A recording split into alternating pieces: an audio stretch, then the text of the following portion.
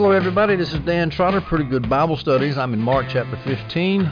We have just taken Jesus through his first and second appearances before Pontius Pilate at the Praetorium in Herod's palace on the west of Jerusalem. Jesus and Pilate are on the inside. Most of the time, the Jews, the chief leaders of the Jews, the rabbis, the Pharisees, the elders, they're out there screaming and hollering at Jesus and calling down all kinds of imprecations on his head. So finally, Pilate, all the time trying to release him, takes Jesus out there. Of course, Jesus has been beaten and bloodied up by Herod's soldiers, and he's been up all night, and he's worn out, and he's exhausted. And Pilate says, "Ecce homo, behold the man," trying to get the Jews to say, look, hey, this guy can't be a king, let him go. And the Jews said, no, crucify him, crucify him. So Pilate says, okay. He's going to hand him over to be crucified. So this is where we are. We'll start in Mark 15, verses 16 through 19. Then the soldiers led him away into the courtyard, that is headquarters, and called the whole company together. That means they led him away from outside, inside the praetorium. They dressed him in a purple robe, twisted together a crown of thorns, and put it on him. And they began to salute him, "Hail, King of the Jews!" They kept hitting him on the head with a reed and spitting on him. Getting down on their knees, they were paying him homage. Now let's go to Matthew. There's only one parallel passage for this section, which we'll call the Roman soldiers mocking Jesus. By the way, what time is this? Well, there's a dispute on the time. It could either be between 6 and 9 o'clock in the morning, depending on one way you read Mark. That's according to, and that's A.T. Robertson's view. Or you could take it between 9 and 12 o'clock. Depending on another way you read Mark. We're not going to get into that. It's sometime in the morning, Friday morning. So we read Matthew 27 through 30. Let's start with 27. Then the governor and soldiers took Jesus into headquarters. A little bit clearer here. Took him outside from the courtyard, the Gabbatha, the pavement. They took him back inside the Praetorium, which the Holman Christian Study Bible translates as headquarters. That's Pilate's headquarters. And gathered the whole company around him. The company is the band of soldiers who had arrested Jesus. John Gill says there's 500 or more of them. I don't know how he knows that. This would fulfill that famous prophetic Psalm 22 at verse 16. For dogs have surrounded me. A gang of evildoers has closed in on me. They pierced my hands and my feet. Referring to these soldiers, the dogs. The NIV and the KJV both have soldiers instead of company. They specifically say soldiers.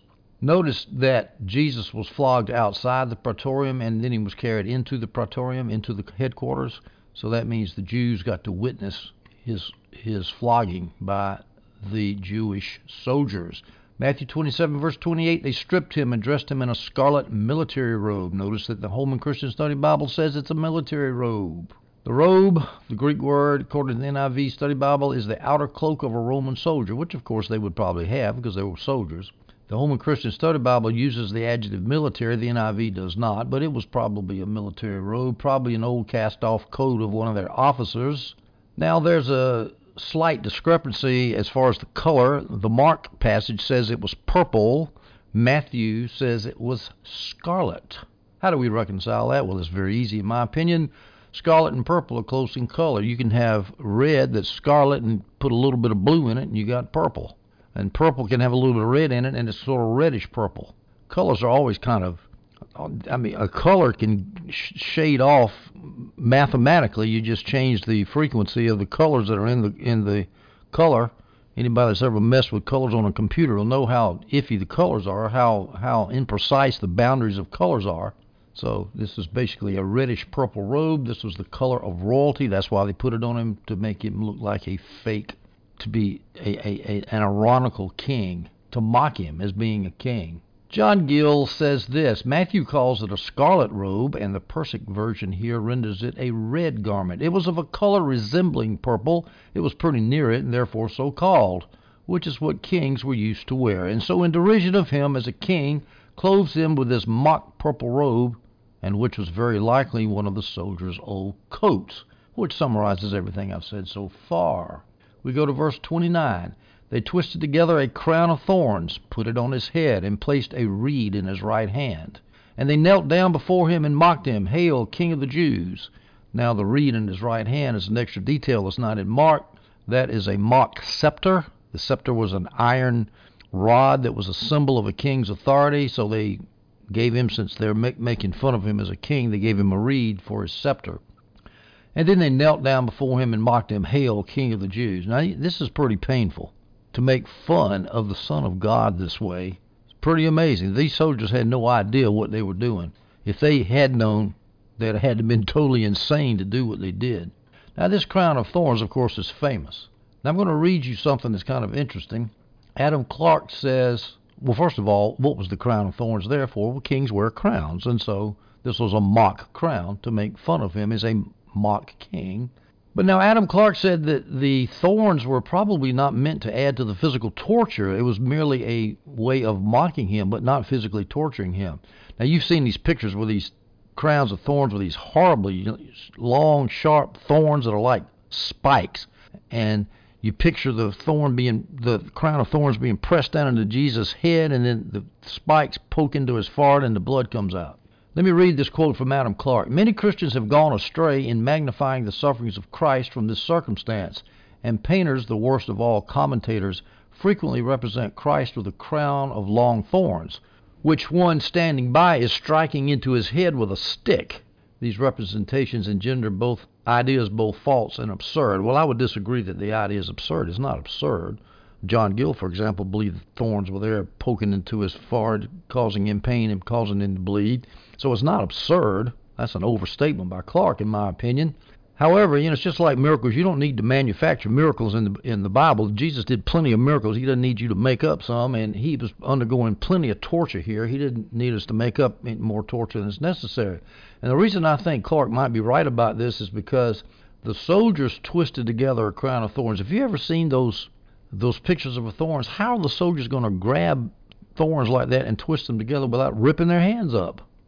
I don't know. Adam Clarke quotes another authority back in his day, and he says this: "One may also reasonably judge by the soldiers being said to plait this crown, to plait it, or twist it, that it was not composed of such twigs and leaves as were of a thorny nature.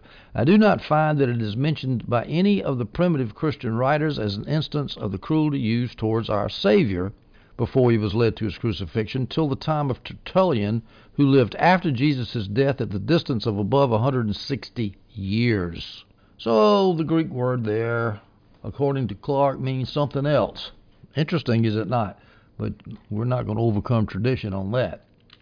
Now that Jesus has been mocked by the soldiers in the praetorium, the soldiers are getting ready to take him out now, to take him to the cross to be crucified. So we're going to talk about Jesus on the way to the cross, on the so-called Via Dolorosa, the Road of Sorrows, on the way to Golgotha, the place of the skull where he was crucified. All four Gospels mention him being taken out, but John has almost nothing about it.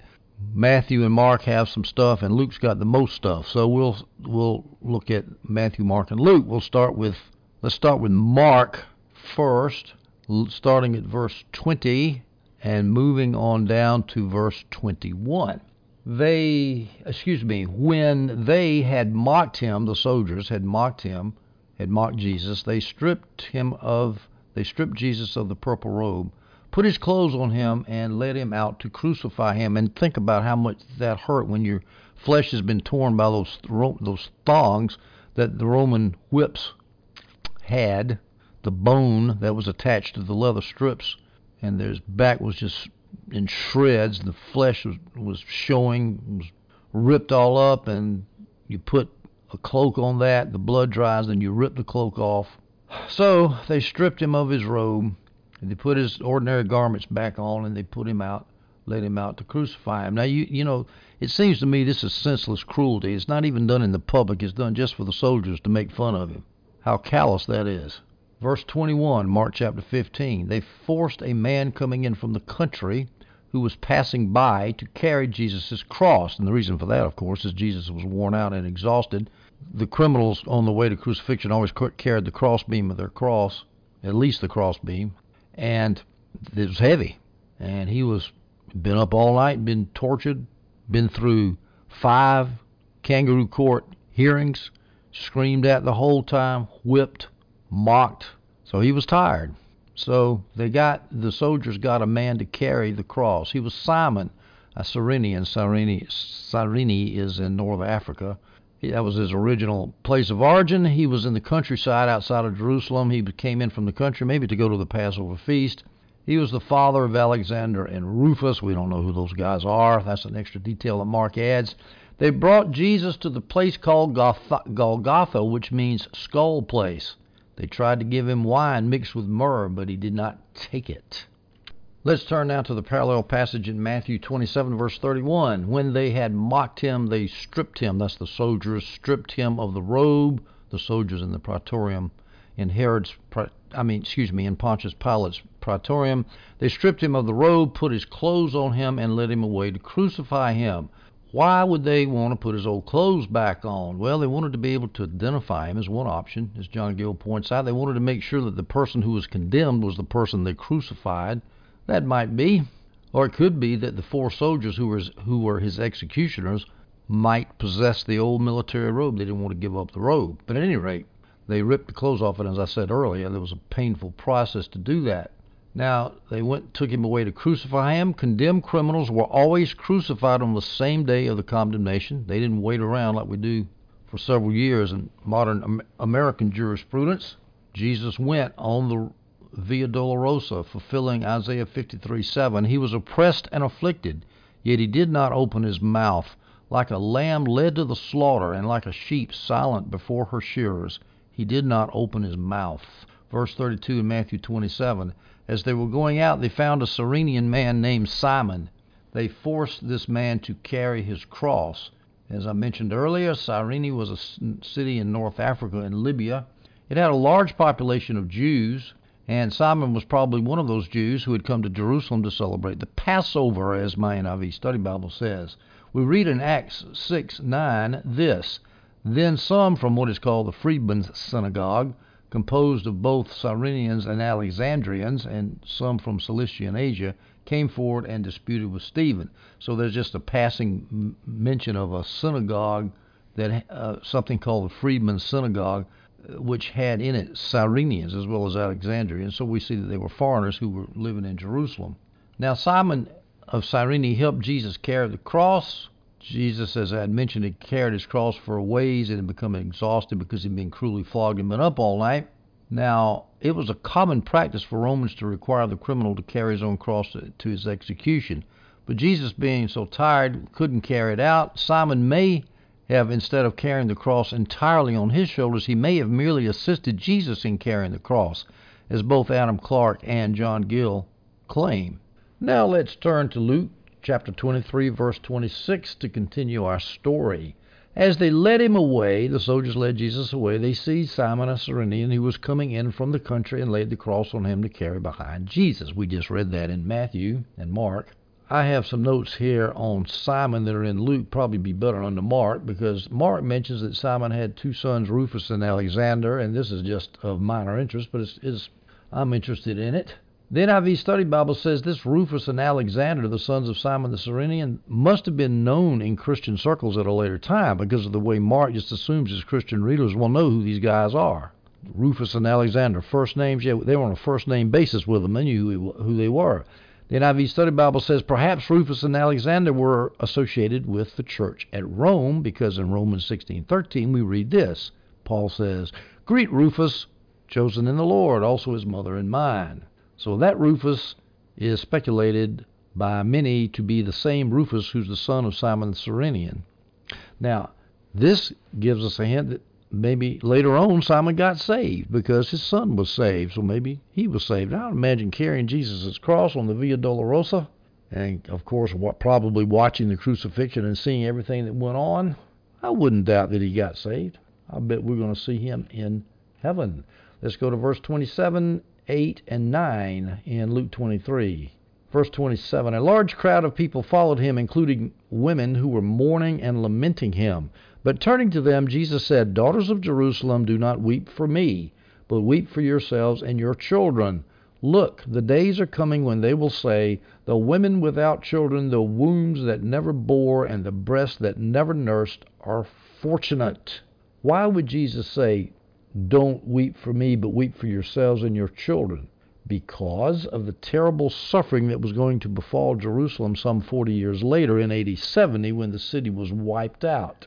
And children, by the way, is the word, and it's not descendants, it's children as in the first generation of children, as in the children in your family circle, the Greek is. So weep for that, you and that one generation. And by the way, it's not weep for generations and generations and generations of Jews all through the Middle Ages up to now. No, that's not what it means. It's talking about you and your children. That means all of you who are going to be around in AD 70 when the city's going down. Jesus is constantly aware that the crime of his execution will be avenged. I'm going to give you 3 examples here. Matthew 22:7. This is the parable of the wedding feast. Jesus finishes up the parable by saying this: the king was angry, and he sent his troops and destroyed those murderers and burned their city. And the murderers he's talking about are those who were invited to the wedding feast but said they had better things to do. And of course it was referring to the Jewish leaders. And the end of the parable, the man who gave the wedding feast, who stood for God the Father, he burned their city. He burned the Jew city down. Matthew 23:38.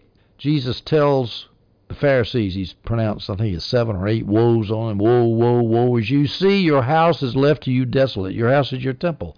It's going down. And then shortly after the Olivet Discourse with the disciples on the Mount of Olives, Matthew 24:2, there will not be left here one stone upon another that will not be thrown down, referring to the temple in Jerusalem.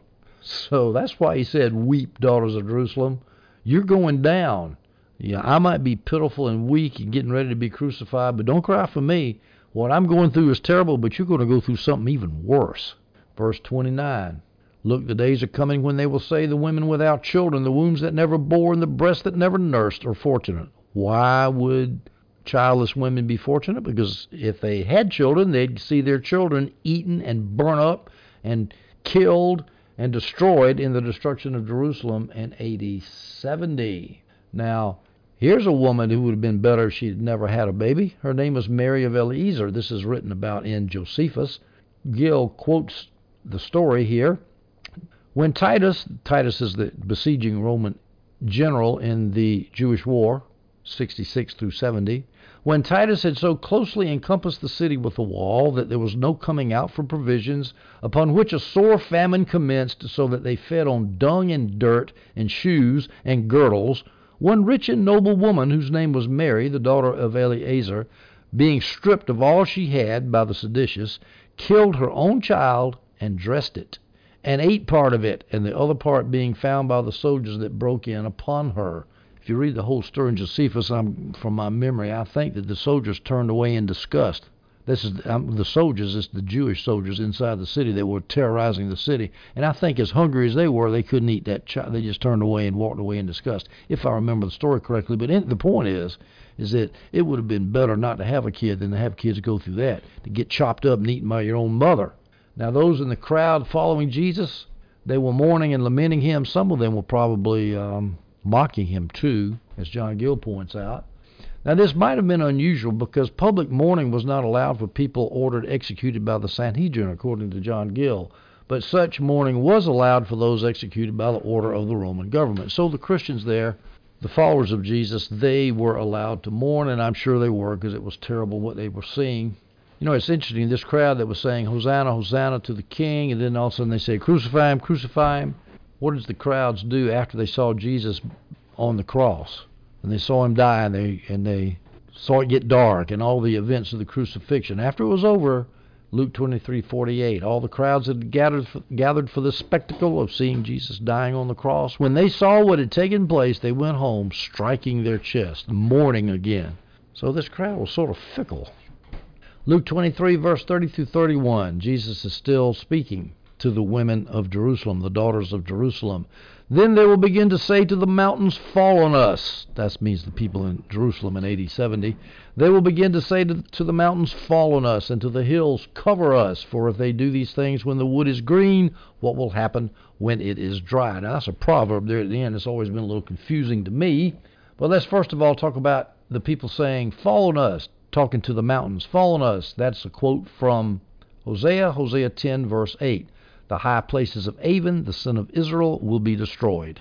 thorns and thistles will grow over their altars. They will say to the mountains, cover us, and to the hills, fall on us. Jesus was well versed in the Old Testament, of course, and he quotes a passage from Hosea speaking of judgment coming, and he's referring, of course, to AD 70 when the Romans wiped out Israel.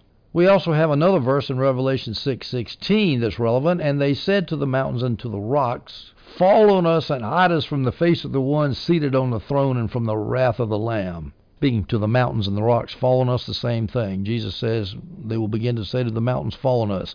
Revelation, in my humble opinion, is referring to exactly the same event that Jesus is referring to in Luke 23, the destruction of Jerusalem in AD 70. I have an Orthodox preterist view of Revelation.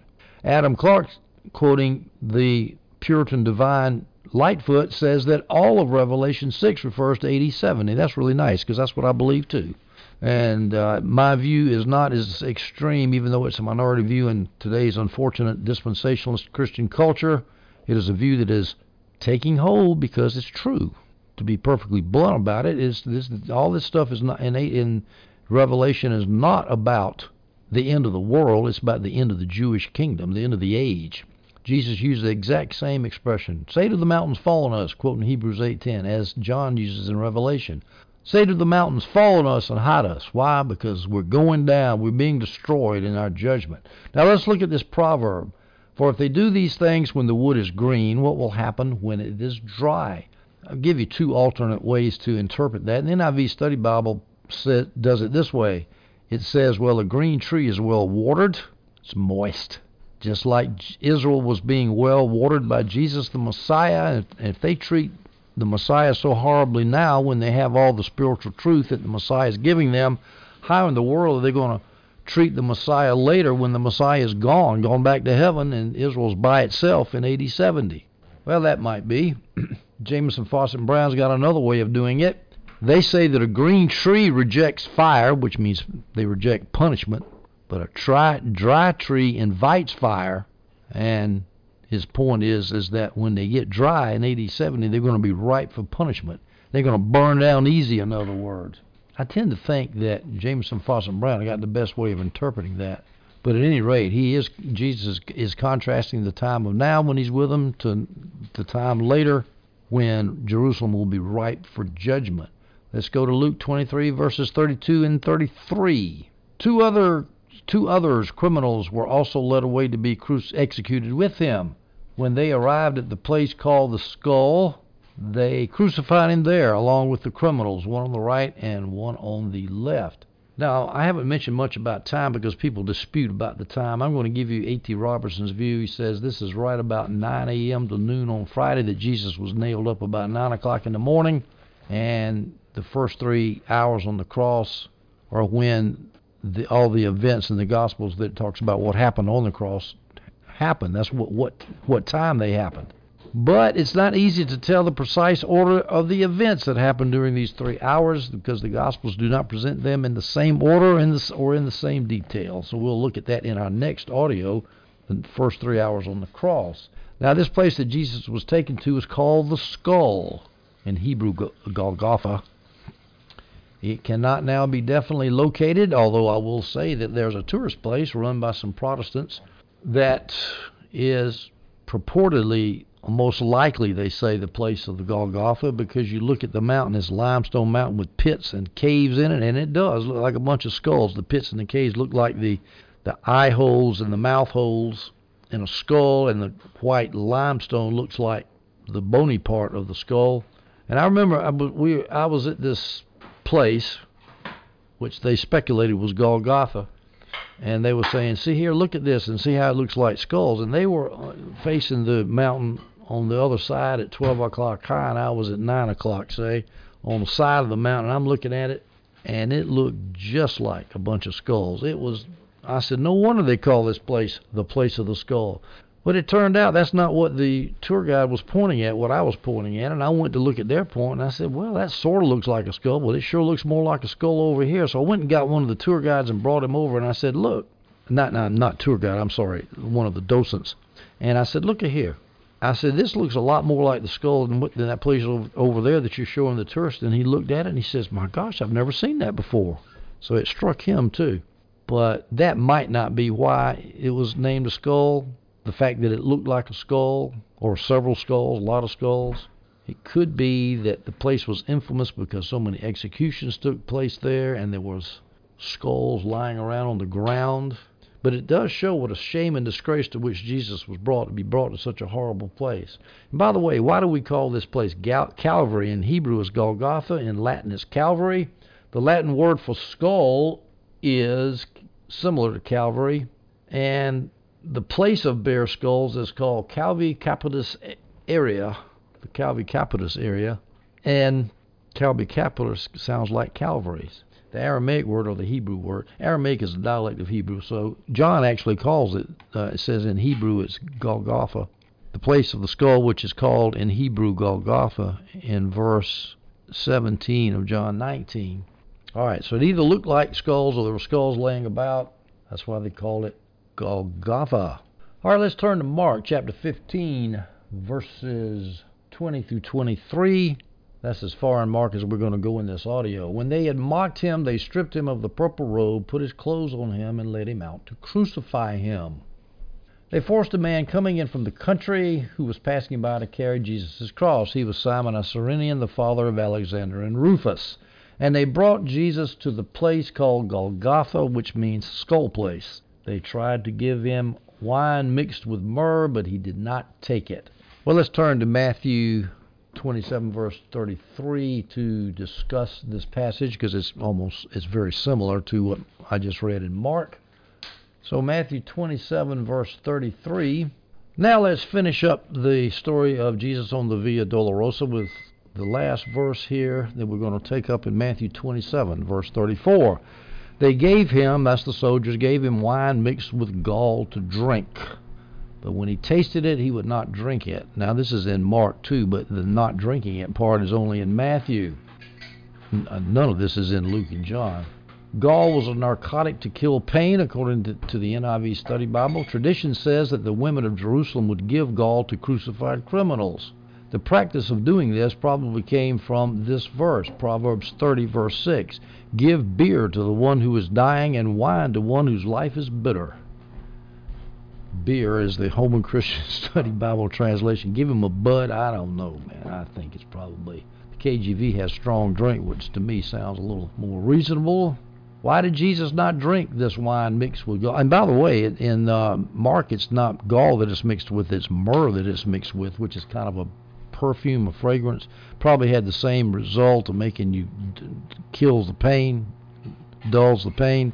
And if gall and myrrh are different, and I think they are, then it's probably that the wine was mixed with both gall and myrrh, and Mark mentions one and Matthew mentions the other. But why did Jesus not want to drink it? Well, John Gill gives an off-the-wall suggestion, which he denies, is that Jesus is thinking, since this wine belonged to Gentiles, that wine might have been offered to idols, therefore I'm not going to drink it. I don't think so. The NIV Study Bible says it's because Jesus wanted to stay fully conscious till his death, so that he could take on the sins of the world with a clear head, and I think that's exactly the reason why he refused to drink. Now, before he refused to drink, Matthew tells us that he did taste it. Why did he taste it? Well, it could be, this is my speculation, he didn't know there was gall and myrrh mixed in the wine. He might have just thought it was wine. He was thirsty. Of course, crucified people get thirsty real fast out there in the sun. And then when he realized there was gall and myrrh in there, he said, no, I don't want any more, because he realized that the gall was in the wine. It could have been that he tasted it first because he was trying to show the Romans that he was not contemptuously dismissing their help, being arrogant about the whole thing. I'm angry at you for putting me up on this cross. No, he was still like a gentle sheep led to the slaughter. And so he might have just been polite. Well, that's a great idea. That's John Gill's idea. I think that's very creative, but very wrong. I think it's just he tasted it thinking that it was undrugged at first because he was thirsty, and then when he realized it had drugs in it, he turned it down. All right, that's the end of Jesus on the Via Dolorosa.